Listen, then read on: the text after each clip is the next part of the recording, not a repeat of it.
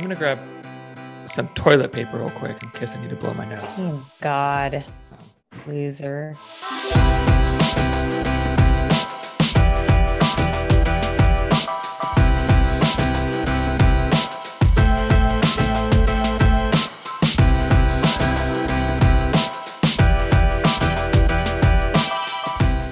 Hello, and welcome to Middle-ish, the podcast about moderation in all things. I am Erin Green. And I am Michael Gray. Hello. Hello. How goes? It goes all right. How are you? Great. Great, I'm really glad she we're says. Yeah, great.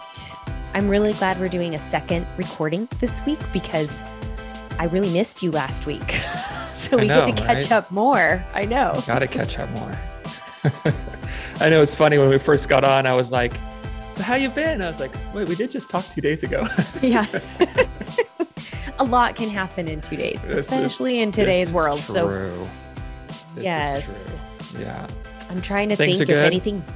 Yeah, I'm trying to think if anything big has happened in the last couple days. Nothing really. Just kind of can't believe it's the week before Thanksgiving. You know, I'm sure everybody is sort of falling into that. And I did a fun video shoot on Wednesday with USA Potatoes.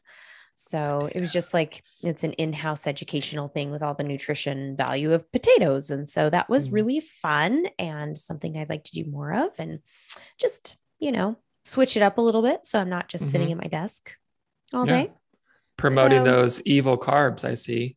What's the matter? Do you hate people's health or something? I'm a shill for complex carbohydrates and potassium and vitamin C. Bought out by Big Potatoes. I mean, come on. Who doesn't love potatoes? But anyway, you can't win in nutrition, right? If you promote anything like just plants or animal-based or protein or carbs or fat, somebody is going to criticize you and someone's going to tell you single thing, everything that's wrong about what you're promoting. So whatever, I'll just do what the evidence and my experience tells me is the right thing to do, which is, hey, you can enjoy all foods and potatoes have nutrient value. Surprise. Speaking of dumb things, I saw, I think it was like a reel on Instagram, and it was someone talking about, I think it might've been via Food Science Babe through her. Was it the vegan egg? No, I did see that one, and I'm hoping that was sarcasm because I wanted to lose my freaking mind watching that. I was getting so angry. I was like, oh my God, this please be fake. It wasn't the vegan egg. It was the, this is why you shouldn't drink cold water. Did you see that one? Oh, the sitting in an ice bath. She's like, is this you? Yeah. Is this you sitting in an ice bath? So what was it? They took like fat from like animal fat and cooled it, right? And how it turned, it solidifies. Solid. And so they were saying, if you drink cold water, this is going to make fat solidify in your body. So if you drink warm water, it flushes. I think he said it flushes everything out. And she was like, oh my gosh, use some critical thinking, people. So this is so dumb. This is like the pH balance thing. You know what I mean? Like it's just, it just or that your intestines are just loaded with all of this undigested material that needs to be, quote, cleansed. Right. I mean, there's all kinds of stuff. Just a month ago, I heard like 10 pounds of poop sitting in your body that just can't get out because you need to detox. Okay. Hey, drink some prune juice and see if you've got 10 pounds of poop inside of you. Let's see how this goes. So for those of you listening who don't follow Food Science Babe, she's really great on Instagram. I think she does just a very brilliant job of sort of dispelling some of the myths out there and calling out some of the accounts that are just very misleading and very misinformed and, very much into selling a product or promoting some weird practice. And she's just like, and promoting fear. Yes. Yeah. So anyway, Food Science Babe, we like her. She's great.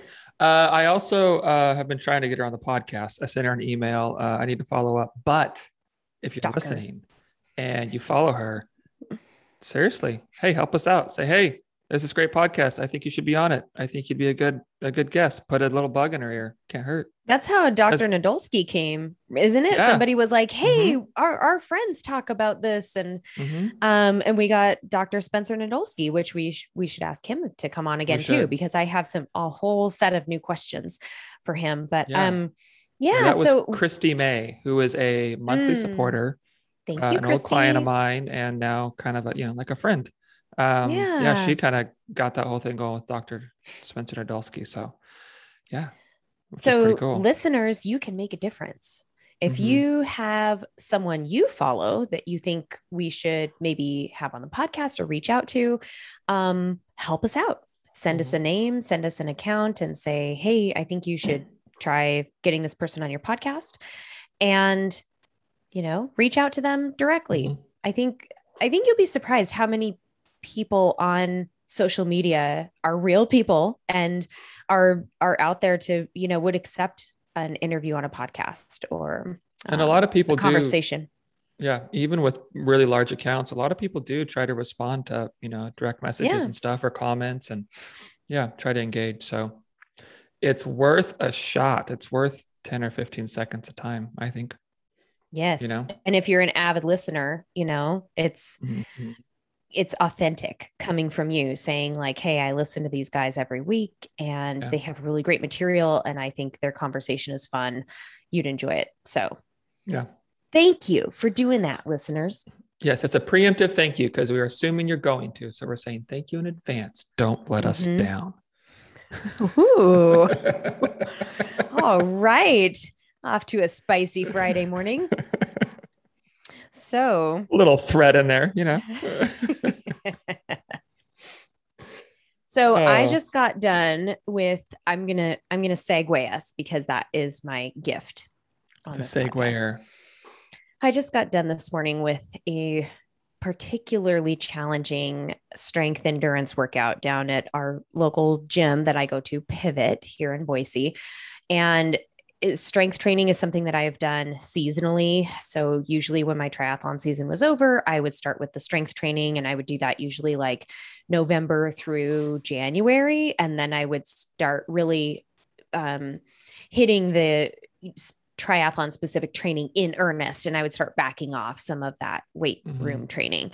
So this is a natural time of year for me to do it. And I'm really enjoying it. And part of it, I will admit, is also because a lot of the reading and research I have done through just menopause and aging, and I just turned 40, which I know is not old, but you just start thinking a little more about this stuff. For sure. I'm starting to realize that strength training is a really important piece of all of this. And along that vein, I think it's worthwhile to have a conversation about what we can do now to really protect our health and our bodies as we age. And I see two reasons for today's topic, which is just that, talking about how we stay healthy, as we age. I see two reasons. One is that we are all aging every day. And if you live long enough, it might be 20 or 30 years down the road, but you're probably going to need this information. And it's good to maybe sooner than you think. Maybe sooner than you think. Yeah, I mean, probably. And that is that's a hard truth for some of us, that, our bodies might age a little faster than other people's, especially if you aren't doing what you can to protect your health now. So there's a theme here that you can get started with a lot of these things now that will help you down the road. And we'll talk about some of those specific things. The other piece is my first job as a dietitian was in long-term care. So I worked in long-term care facilities with the elderly. Some of them were not that elderly. They were in their 50s, and they were in a facility where they just literally couldn't care for themselves physically. And I learned so much through that process that I wouldn't have learned if I hadn't gone through that. And I think a lot of people end up maybe caring for their parents or their grandparents at some point. You have an elderly person in your life that is important to you, and you end up caring for them and wanting to help them, this is going to have some good information. Just if not for your own knowledge down the road, maybe for somebody that you care about now in your life that could use a little nudge toward the direction of health. Yeah, absolutely. And the thing about just aging is like things change as we age, like the body goes through different processes. It's preparing for different phases of life and what those phases of life entail. And also there's just, honestly, there's wear and tear on a body, right? Like after so many years, things start to just kind of break down or fall into maybe unwanted effects of repeated patterns over and over and over and over. And so, then there's nothing wrong with the body doing what the body's going to do. That's just what it does.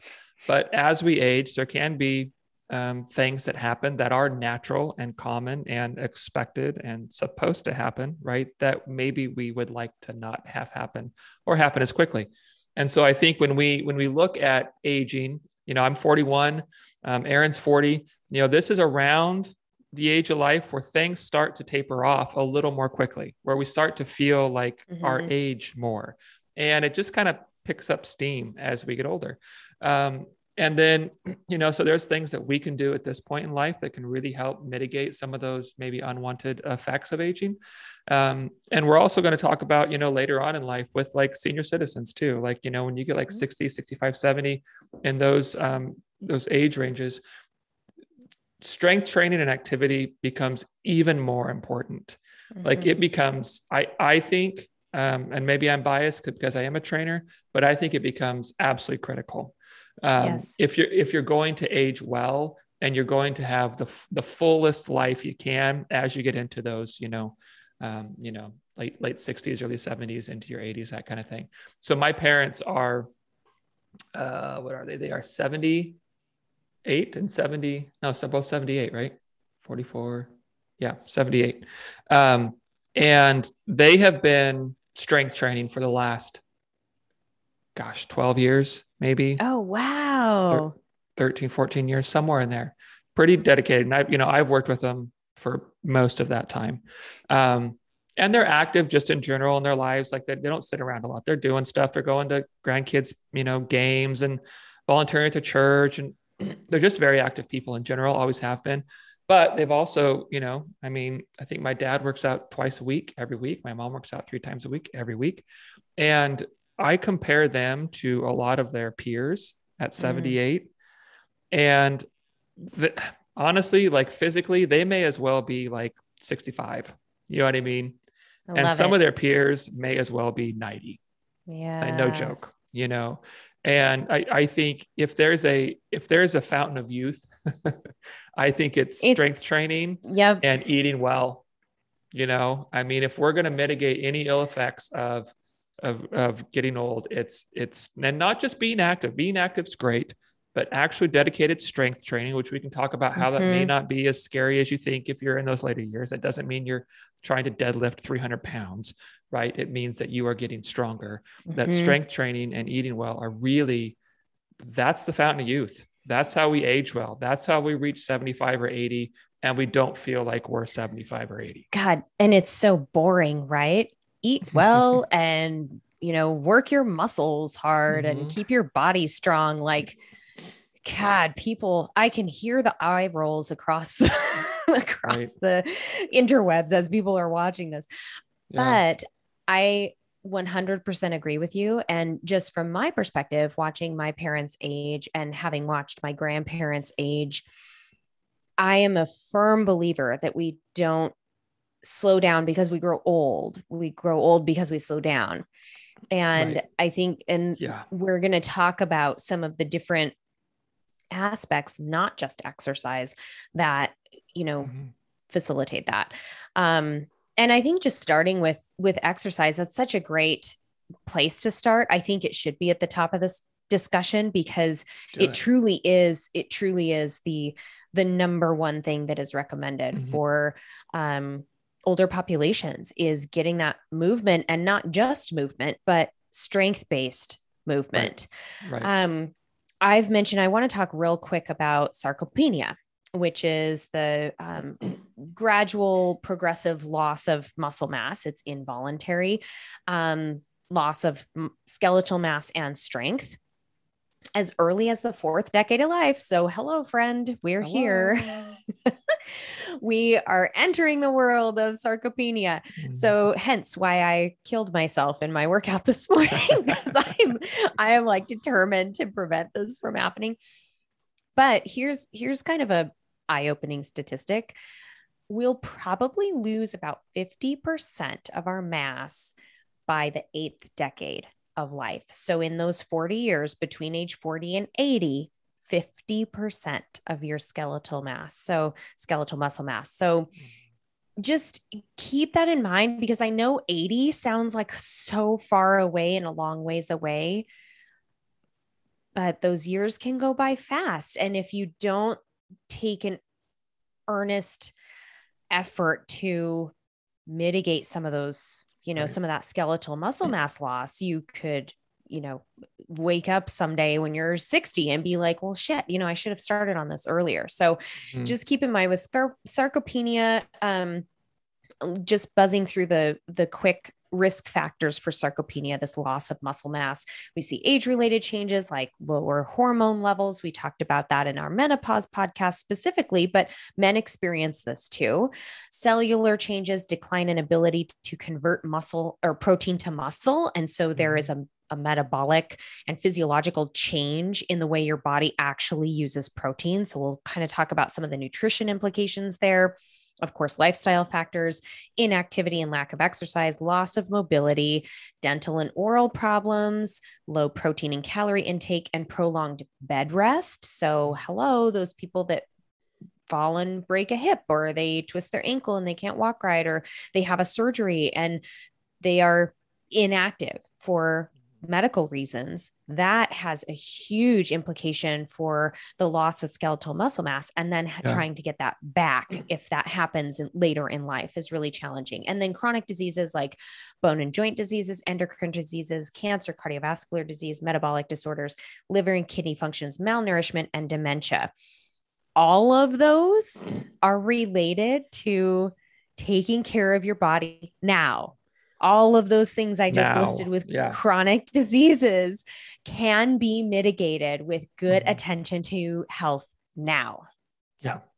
And I'm glad you made that point, because that's the point I wanted to make early on here. And so I'm just going to kind of piggyback on it, is that even throughout this episode, when we're talking about, actual senior citizens, right? Like we're talking to everyone, because really, like if we want to age well and grow old well, which you really should be thinking about now, maybe not a ton, but it should be in your mind, then we need to start doing things now, because the more we set up now, as far as, retaining muscle mass and keeping metabolism healthy and building activity into our lifestyle and eating in certain ways, like those things are going to carry out to when we're older. And if we can age well when we're older, I can't tell you how different my parents' lives are from some of their peers, because they've established these things. And I mean, their lives are so much more full and rich and active, and they're able to, get down the floor and play with their grandkids, where I know people, their friends that can't, right? They can't go out and ride a bike. They can't go out and run around the backyard a little bit. They can't play a board game on the floor, and I'm sorry, but I haven't been a grandparent, but I bet that's about the best shit there is. Yes. To be able to be active with your grandkids, that's got to be amazing, and so this really is, and I know it's very counter to what everything about fitness and nutrition is. It's all the immediate and it's not about the long term, but man, playing the long game is the way to go with this. And so even if we're talking about, people 70, 75, 80, whatever, like we're talking to everyone, because that's where you're headed, and we need to prepare. We need to be smart about how we do things and establish things now, so that we can live a full, long, rich, healthy life. Yeah. And I would encourage anybody to just think about, anybody in your life who is a Maybe it's a grandparent of yours. Maybe it's an extended family member. Maybe it's a neighbor or somebody that you see at the gym. I'll tell you, my friend Sarah, who listens to this podcast, her mother used to go to my yoga class when I was going to yoga years ago. And I didn't know who she was at the time, but there was this, I don't know, there were 3 or 4 older women in that class that were just so, they were very consistent with the class, and they were so physically capable of not just like the, yoga stretchy moves, but like the strength based moves and putting their bodies into positions that I'm like, good grief, and then finding out how old they were in their, 60s, 70s. I was like, I want to be that when I'm, so just having that kind of, I guess, window into the future, into like down the road, think about that. How do you want to live your life? What do you want to be able to do? Maybe you don't have grandkids. Maybe you want to travel. Maybe you just want to be a bike commuter and you want to be able to ride your bike around different places. Maybe you love gardening and you want to get down on your knees and dig in the dirt without struggling. There's so many things. And one of the things that I also wanted to mention, when I was working in long-term care, we talked about ADLs, which is activities of daily living. Okay. So I just mentioned like gardening or whatever, running errands. Some of it is as simple as like being able to make a pot of coffee and grab the coffee pot when it's full. Some of it is as simple as out of the dryer, washing your body, washing your hair with enough mobility in your shoulders and without your hands, suffering. I mean, there's so many things with, maybe if you have a pet, it would be walking the dog. It might be, like getting groceries. So there's all of these ADLs that we talk about with the elderly population. And we tend to, I think when we're young, we tend to think of those things as just like, I mean, you don't even think about them. They're just unconscious activities that we just do. And as we age, you start noticing things about your body that just don't operate the same way. You can't, reach that thing as well, or you can't bend over as well, or whatever.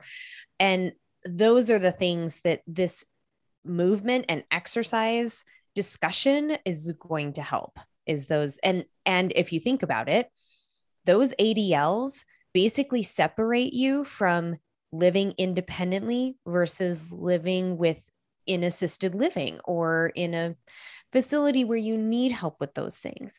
I'm not saying that one of those is, better than the other or more desirable than the other.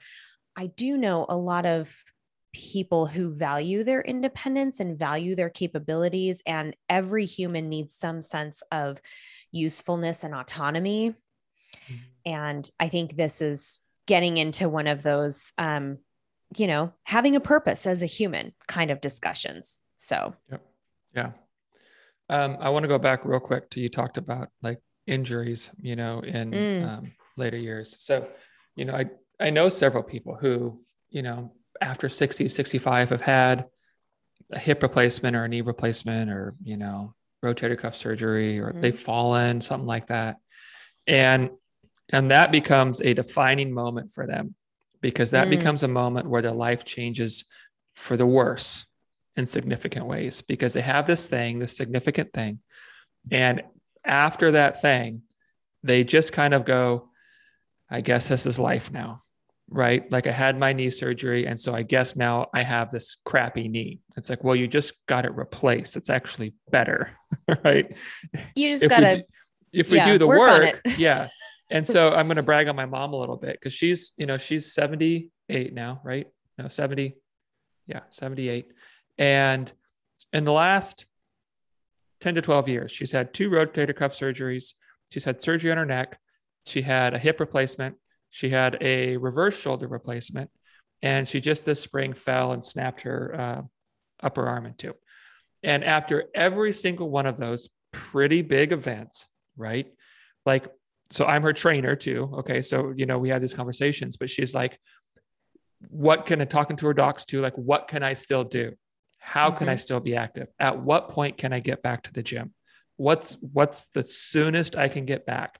And what are my restrictions? So that we're talking game plan when we're like 6-8 weeks out, like I can't do anything until then, but let's get ready for it. because one, just strength training is a part of her life, right? And it's something she's learned to love and enjoy and see the benefits of and wants to keep doing. But she also knows that this isn't a turn for the worse. This is something that sucks, but we're going to get right back to it.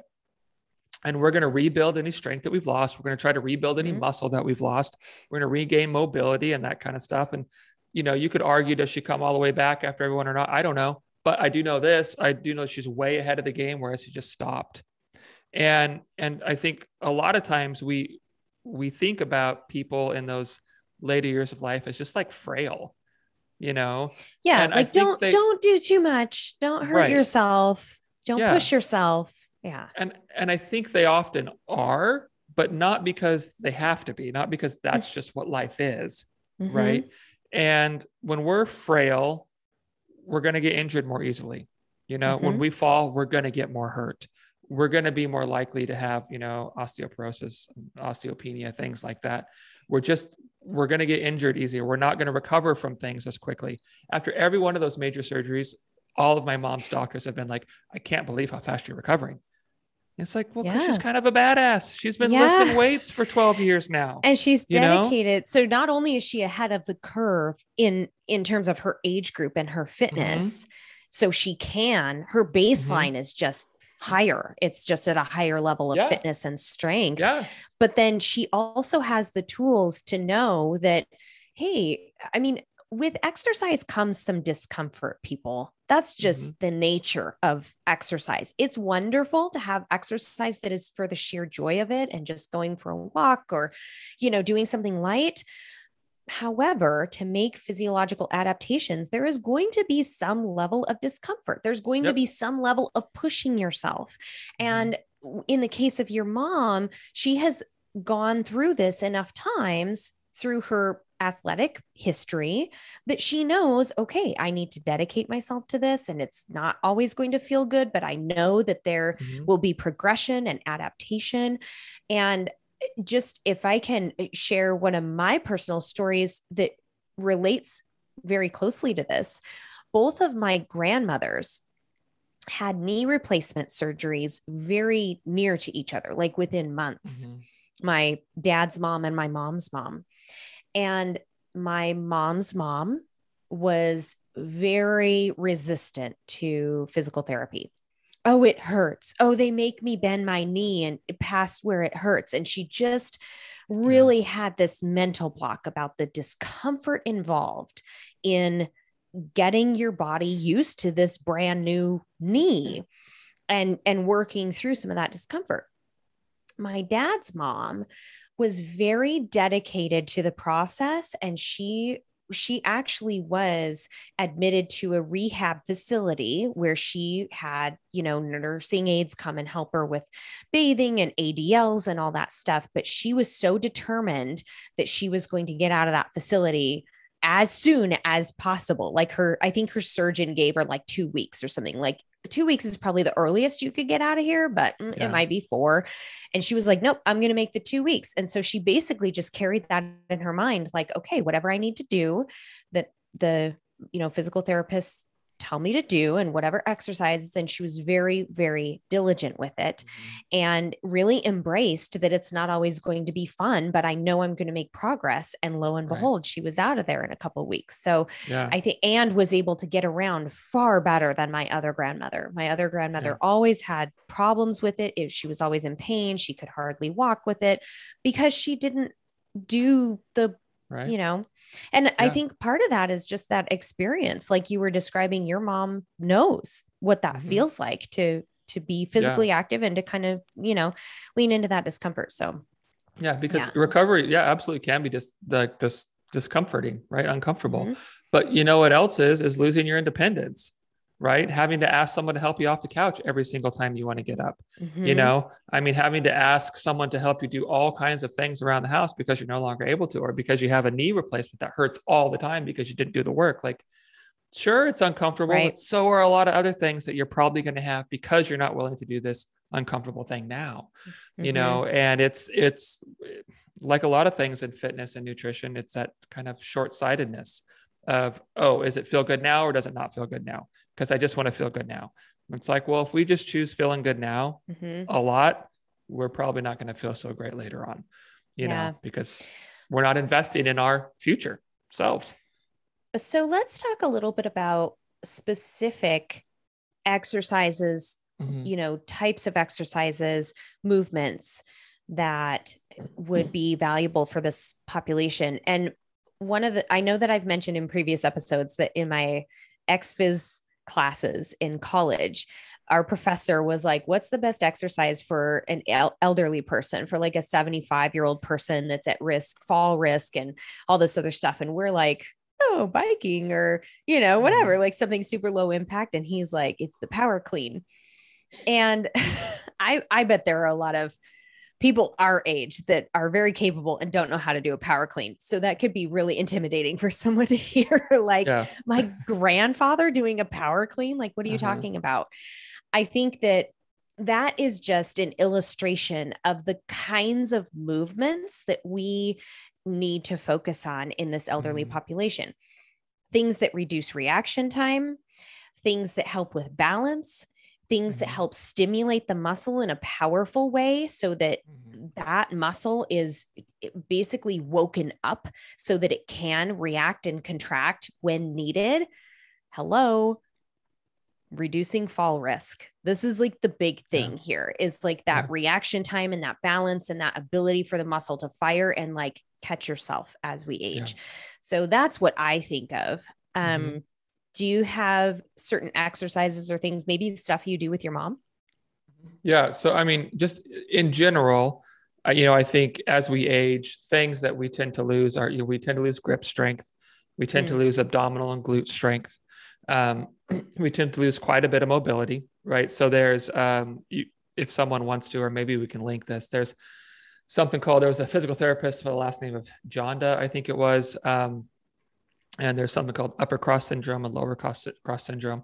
And these are just basically, as we age, there are certain muscles that tighten over time and certain muscles that kind of weaken over time. And that's why we get, you know, very similar postures in people as they age, sort of that hunched forward. Like, you know, in our upper body, our chest and shoulder muscles in the front tighten, our upper back muscles weaken, right? In the lower body, our hip flexors tighten and our glutes and our abs weaken. So this just forces us into postures that are good to try to, you know, combat. And then we lose, you know, just mobility. I think for the most part, thoracic spine mobility. So that would be the area of the spine from the base of the neck to the top of the lumbar spine, most of the spine, right? We're just hunched over too much and we lose the ability to rotate and to extend. And so then we can't, you know, reach overhead as well. We aren't as mobile. So, you know, I tend to look at, you know, let's strengthen the glutes, let's strengthen the abs, let's focus on grip strength, and let's try to increase mobility. Now, that being said, I still look at the whole body, but those are kind of areas that I think are really important to kind of zero in on, because they are the kind of the most, the biggest culprits for issues as we age. But I think, honestly, I don't really train, as far as like conceptually, I don't train senior citizens any different than I would train a 25-year-old. Now it may be different weights and there's more considerations for sure, but I still have, you know, someone 70, 75, you're going to deadlift. That may not be a bar off the floor. It may be a dumbbell between your legs and maybe you're moving 6 or 8 inches and that's it. But guess what? If you want to pick something off the ground, you need to be able to deadlift, you know. We see things like, you know, balance decreases.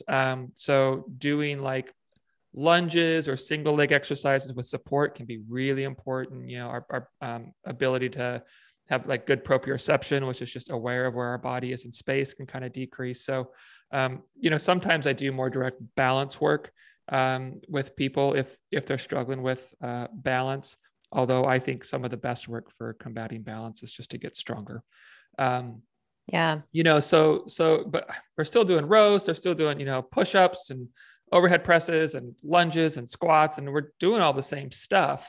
It's not like there's this magical secret thing for people as they age. It's the same stuff. It may need to be modified. We may need, you know, reduced ranges of motion, at least at first.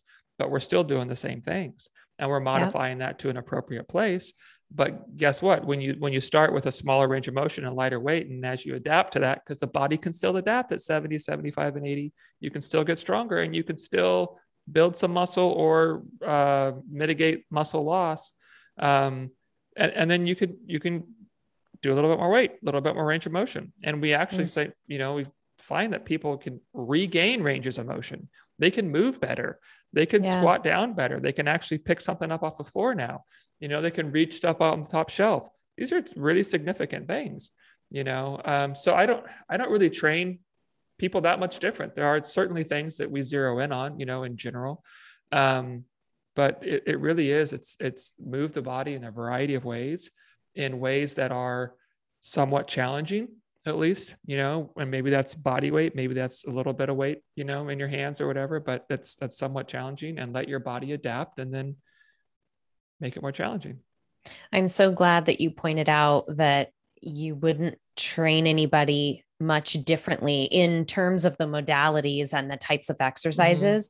And what I'm hearing is a theme that we have, kind of carried throughout this podcast, is that it's nothing like sexy and groundbreaking and like shiny new. Oh. This is like very simple, like lunges and squats and rows and deadlifts are like very, very basic exercises, and don't even require weight or equipment if you don't need it. Like you can do all of these kinds of things with some kind of body weight. So, I also want to share, I'm going to link it in the show notes, but when I worked at the health department, we had a few of our colleagues share with us what's called the Fit and Fall Proof classes. And I don't know if other states have this, but it's run through our Department of Health and Welfare for healthy aging. And they basically hold classes where people of a certain age, I think it's like 65 and up, can come to these classes, and they provide all the equipment, the resistance bands, chairs, physio balls, dumbbells, and they just basically do all the things you were talking about that help, reduce reaction time, help with balance, one-legged kinds of things. Just some of that very doable yet challenging kind of work to just engage those muscles. I think a big part of this that people don't realize is some of it is simply reminding your muscles to work, like turning them on in a sense. And this was something I learned through my training too, that you can do activation exercises, say before a race or something, where you're basically turning on those muscles that you want to fire and work. I mean, for me, it was like my glute and some of those external hip rotators, and, trying to get those to turn on and fire and be ready to go so that I didn't break down when I was running. So very similar concept with some of these exercises for older adults. Like we want to remind their bodies, hey, we need to, turn on these glute muscles or turn on these, external rotators in the shoulder or something to get them remembering how to work. Yeah. And I'm not going to knock on any classes or anything, and not about yours, but just classes I've seen with senior citizens. A lot of times the assumption is, okay, sit down in the chair. You need to be seated in the chair. Right. We're going to do and you see that online, you look up like workouts for senior citizens or seniors or whatever. And a lot of times it's like workouts for the chair. And if you need to be seated in a chair, cool, great. Like I'm not knocking that at all. But a lot of times we make this assumption again that people in these later years in life are weak and frail. And so we need to sit. Well, you know what? People in their 70s and 80s are already doing most of them, a lot of sitting. We don't need them sitting anymore, right? Like when we sit, our hip flexors just kind of stay tight and we're rounded forward.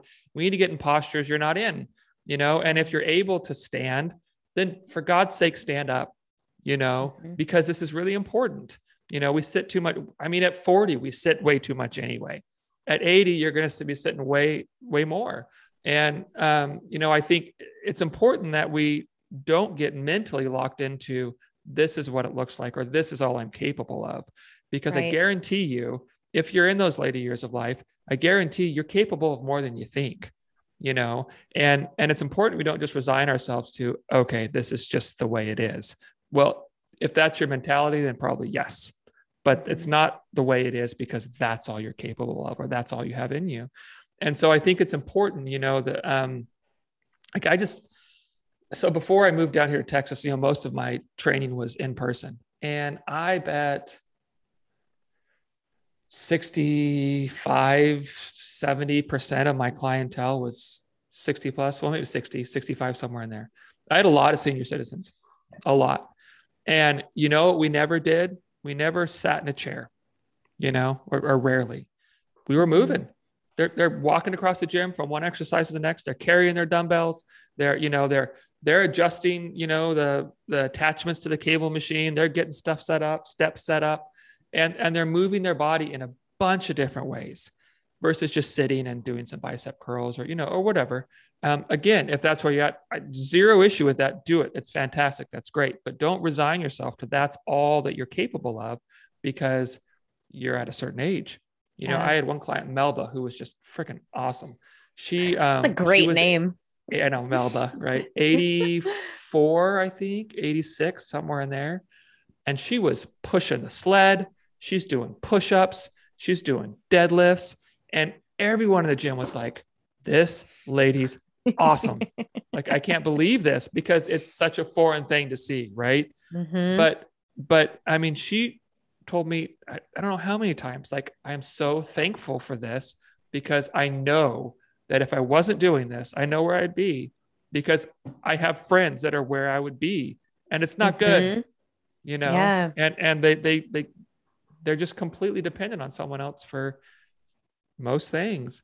And so my challenge to anyone in those later years in life is just see what you got in you, because there's a really good chance it's more than you think.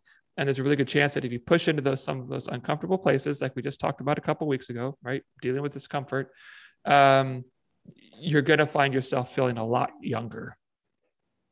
Yeah. And I think if anybody is listening to this who is in those later years, the 60, 70, 80-year-old years, I think the take home here is, one, don't be intimidated thinking, oh, geez, I have to go and be able to do all of these things that pushing a sled, like, what is that? I don't even know, Right. Okay. We're just sharing this to let you know that there are people out there that, progressively work toward this and are capable of doing it and realize that their bodies are capable of more than they think, and to just basically challenge any of those preconceptions you have about what an elderly weight training class might be, or a fit and fall proof class. And I think that all types of exercises have value there. Absolutely. And if you need to start in a chair, like if you're in your 70s and you're like, oh my God, I'm realizing that I can't even like do some of the things for myself, I want to start somewhere. If starting in a chair and doing some very simple resistance band kind of stuff is where you start, I'm going to high five you every day, because it takes a lot of guts to start something like that, especially in those later years. And it's really important to start where you are, wherever you are. Okay, this is where we're starting, and just don't limit yourself with any of these beliefs about what it is to be, an elderly person or a senior citizen. For sure. And then, I had another thought and I think I just lost it. Will probably come back. Okay. You're pulling a Michael right now. I know, it's contagious. Dang it. Do you want to talk nutrition? Yeah, let's talk a little bit about nutrition. Again, when I worked in long-term care, I learned a lot about the considerations in, maintaining good nutrition in our older years. And some of the big things were getting adequate protein and calorie intake. So we talked about how as our bodies age, they don't utilize protein as effectively and translate that into muscle. So it is important to get adequate protein and more than maybe what you would need when you're younger. So, plenty of the recommendations out there say 1 to 1.5 grams per kilogram of body weight. You could do the math on that, just divide your weight in pounds, or if you have a grandparent and you're curious, what their protein needs are, just divide weight in pounds by 2.2 and then multiply it by that 1 and 1.5 factor and just see where it comes out at. Chances are with older populations, we're not meeting that protein requirement. And I would even say it might even be higher in certain populations, Sure. just to try and maintain that muscle mass. And just know that muscle protein synthesis is maximized with not just adequate protein intake, but combined with that stimulation we were just talking about of the muscles. That is where you really get the maximal effect.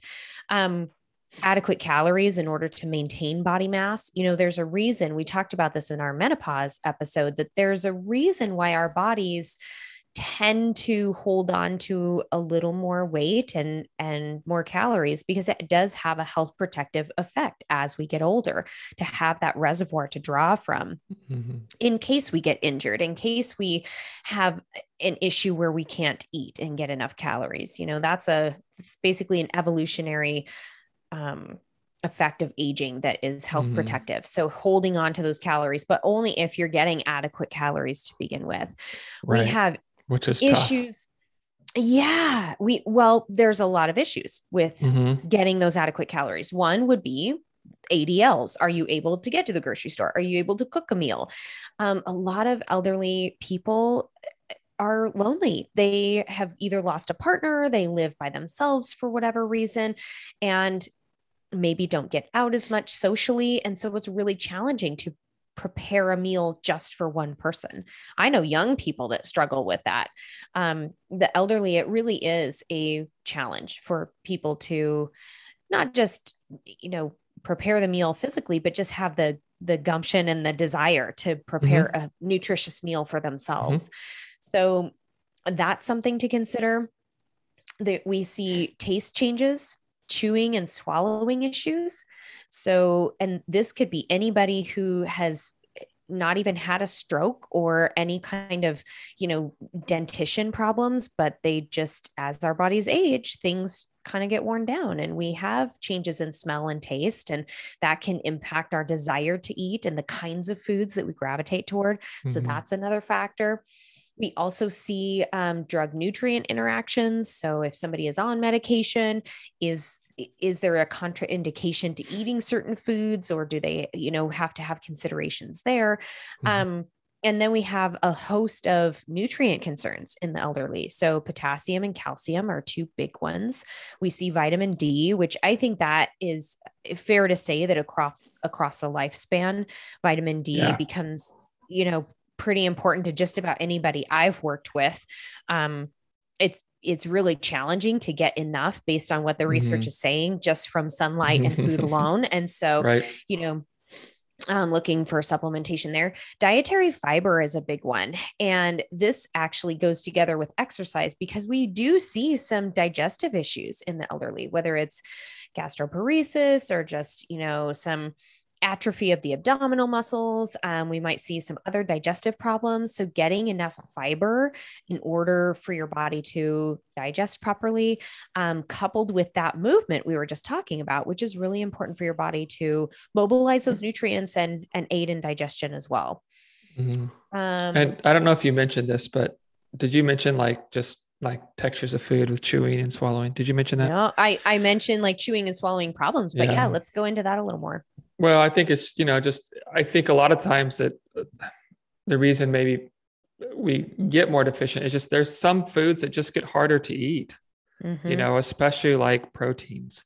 Those can be a little bit more tricky, because they take work, right? Right. It's not like, it's not soft. It's not like, doesn't kind of fall apart. It's like, you got to work at it. And that can be challenging for some people as they get older. And, to kind of piggyback on last week's episode, the supplement episode, I think this can be a good place for senior citizens where a protein supplement can be a really good option, to just increase that protein, throw some fruits and veggies in there and get a bunch of these vitamins and minerals and that kind of stuff.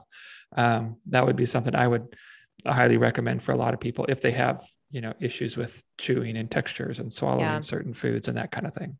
Absolutely. And I'm glad you brought that up, because there are a lot of creative ways to make those foods more appealing. And, we as 30, 40, 50-year-olds may not think about these things, but adding extra sauces and gravies to things and chopping them up into smaller pieces. Yeah. How about utilizing some pureed kinds of techniques? We as dietitians, we had to trial different types of diets, like the dental soft diet or pureed diet or full liquid or any of that stuff, and when I was doing my clinical rotations, we would have to fill out a little survey for the kitchen and be like, yeah, this was palatable, or this sucked, or, this needs work, or this was not nectar thick. We need to change this. So I get that there are a lot of challenges when we really get into sort of the clinical needs of like a pureed diet or like thickened liquids and that kind of thing. Right. I think for our purposes here, it's just important to know that if you have somebody in your life that maybe seems to have less interest in food, maybe you're having a family dinner and your grandparent is there or your parent is there, and they're just not showing as much interest in some of the foods, not eating as much. I think these are important things to just investigate and ask about. Like, is it difficult for you to chew? And dignity is huge here. So, do it privately. Yeah, that's a good point. Do it with compassion, and really acknowledge that it is up to the individual to decide. My great uncle had a stroke, and I remember as he continued to decline and struggle with eating, he would choke and gag on some things. And I mean, the dietitian in me was like, oh, we need to have thickened liquids here. We need to do this. We need to chop this up into small pieces. But his dignity was saying, I want to eat this the way I want to eat this. And if I choke, I choke. Like he was capable enough of saying like, I want to give this a try and I want to keep working on this. And so anyway, I just throw that out there so that if you do have any of these conversations with somebody you care about, remember that it's not always about fixing the problem. It's simply about having that conversation and letting them know that, hey, I'm paying attention to this and I see it and I want to help in any way I can, if I can. Yeah, so that's a really good point. Yeah. Yeah. A few other nutrients, omega-3s, vitamin B6, which is important for many metabolic processes, vitamin E, folate, and our old friend magnesium, which was the most Googled supplement that we came across. So magnesium is actually one that, I tend to recommend magnesium for a fair number of athletes, just because that is something that it seems like a lot of people have difficulties getting enough from food. In the elderly, or even aging populations, doesn't even have to be somebody, quote, elderly status. I think it is important to just pay attention to the amount of food you're eating and fulfilling these nutrient needs. And like you said, a supplement might be a really good consideration if you know that you're just not eating as much food as you used to. If something has changed with your appetite, your chewing, your ability to enjoy certain foods, it might be reasonable to consider a supplement. Do you tend to recommend, as a dietitian, for seniors, do you tend to recommend a vitamin supplement? I will, if there's very little food being consumed or certain food groups that are being eliminated, I will talk with that individual about the specific nutrients that are likely to be missing in these certain foods. Right. I think as we get older, I think there's probably less risk because of the low amount of food consumption. There's less risk in like that vitamins, mineral supplementation. I do think it's important most over-the-counter vitamin mineral supplements are not going to just throw you over the edge with something, especially if your dietary intake is low or just decreasing over time. But I do think it's a good conversation to have, because sometimes those supplements are not necessary, and people, particularly something like iron, people will just start supplementing with that. And I'm like, do you have lab values that warrant that? Like, is there a specific reason for that? So, I honestly haven't encountered too many elderly clients that really need supplementation. Most of my clients are still pretty big eaters and still get a good varied diet and are, athletes. So yeah, cool. Yeah. Let's Anything see. else? So one of the last things I did touch on loneliness and access to food, but one of the statistics I found was that strong social ties have produce a 50% higher likelihood of overall survival in the elderly. So that independent statistic alone, and we have other evidence that when I was doing research on plant-based diets last year, there was a lot of evidence that came out of doing the Advent, was it called the Advent study? They studied Seventh-day Adventists, and the researchers were saying, there's all this great evidence about plant-based diets, but honestly, we think that the social network and that community piece is a really big piece for longevity and survival and reduced disease risk. And so I think that's an important message for people to hear as well, is just really helping anybody who's aging in your life to feel connected and to feel seen and make sure they have their social needs met in some way if you can. And also cultivate that in your own life now. Like, make an earnest effort to belong to a community, to grow roots in whatever capacity, church, your gym, maybe volunteer organizations, whatever it is that helps you feel part of a community and less lonely, I think could really go a long way in protecting your health. Yeah, that's a good point too. That social health it's really important. And I think it's something that easily suffers as we get older. It's really easy to. Yeah. That's a good point. So right. Yeah. Meaning in the mundane. I have mine. Do you want me to go first? Sure. I'll just volunteer myself. Yeah. Just cut in line. I will. Butt in, all elbows. Get out of my way. Oh, that's the one thing about Erin. She's all elbows. Whatever that means.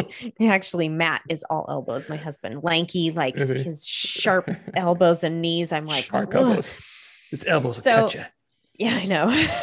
So I had that video on Wednesday morning I just talked about with USA Potatoes, and I had to be out in Star, which is like a 30-minute drive for me, at 6 a.m. So it was dark when I left my house, and I'm driving west. And I got through my neighborhood, and I'm kind of getting, out into more open streets, and the moon was huge and just yellow golden color and was just so prominent and massive and bright. And I was like, this is crazy. I'm like wanting to text people or take a picture, but I'm driving. And so I can't. And so it was just, for me, it was like, okay, take a mental snapshot because you can't capture this. And getting up at 4:30 was not exciting. I haven't done that for a long time. And I wasn't appreciative of the alarm that morning, but I wouldn't have experienced that amazing, moonscape that I was getting going out into West awesome. Boise. So that was mine. Just like a little appreciation of like, okay, yeah, I have to drive at the butt crack of dawn and get out there to this thing, but wow, look at that moon. Sometimes the moon seems so big that it's almost unnerving, right? Like, yeah, you're like, what's going on? Are we off course? Like, why is it so big? It's really cool, but what's going on? Yeah, that's awesome though. I don't know what it is about, like, when the moon is big, it's an exciting thing. And you can see all the craters and the texture in it. I know. It's really cool. Very cool, which is insane that we can see that. I know. However, I don't know. It's millions of miles away. I don't know. It's a long ways away. Yeah, that's awesome. Yeah. And if Matt were with me, he would explain, why it looks so big, because of the light, whatever, and how our eyes interpret this thing and whatever. I mean, he can just explain like why it appears so big when it actually, we're not any closer to it than we were 5 hours ago when it looked this big, So anyway, continue. For me, just a few nights ago, just putting Lally to bed. We, a lot of times she'll just kind of, we'll watch something maybe for a little bit before we do bedtime or something. But we we got out all her old like Ranger Rick magazines. Are you familiar with Ranger Rick? Yeah. Yeah. Did you remember Ranger Rick from being a kid? I got him I as a kid. remember it as being Yeah. a kid. I'm trying to remember if we got the magazines. I think we did for a brief period of time. Yeah. So my parents get her Ranger Rick and Sophie Ranger Rick Jr. And so she saved all hers and we just laid on her bed and dug them all out. And most of them have like jokes or riddles. Excuse me. And so we were just reading through these jokes, telling each other jokes and asking riddles and thumbing through different articles and looking at weird, different animals and learning facts and stuff. And it was just this really fun little, I don't know, 20 or 30 minutes of just really engaged. It's like sometimes I feel like we got so much going on and it's sometimes you just get through a day and you don't like really get this really good engagement with your kid. You talk to them and you joke around, you have dinner and do bedtime and it's like, but I didn't connect, And so it was just her and I, and our dog Scooter was on her bed too, snuggling with us. And we just had like this 30 minutes of just really engaged time. And that's the best stuff, just to have those moments I love it. where you're just fully invested in each other. Yeah. That's great. We could all use a few more of those moments. If you're listening to this still, I imagine some people might like flip it off as soon as we're done with our topic. When I start talking, people go away. That's not what I meant. To say. What I was going to say is if you're still listening, I challenge you to create or recognize a moment like that in the coming week in your life. Like just appreciate that little engaged, glimmer of time that you don't have a ton of distraction or some schedule pulling you in a certain direction, and see how that feels. Yeah. And share it with us. Yeah. We love to hear from you. We'll share it on here too. Yeah, we'd love to. Wouldn't that be awesome if we had like 5 or 6 like meanings of the mundane from people just to share at the top of an episode? Yeah, I'd be all over that. Tell us your meaning in the mundane. Yeah, please send it to us. You can send it to us on Instagram at middleish_podcast. That's right. Is that right? Or on Gmail at middleish@gmail.com. Either one of those are perfect. We'd love to hear from you. Yeah. Thank you. As always. Yeah. Thank you for your support. Thanks for listening.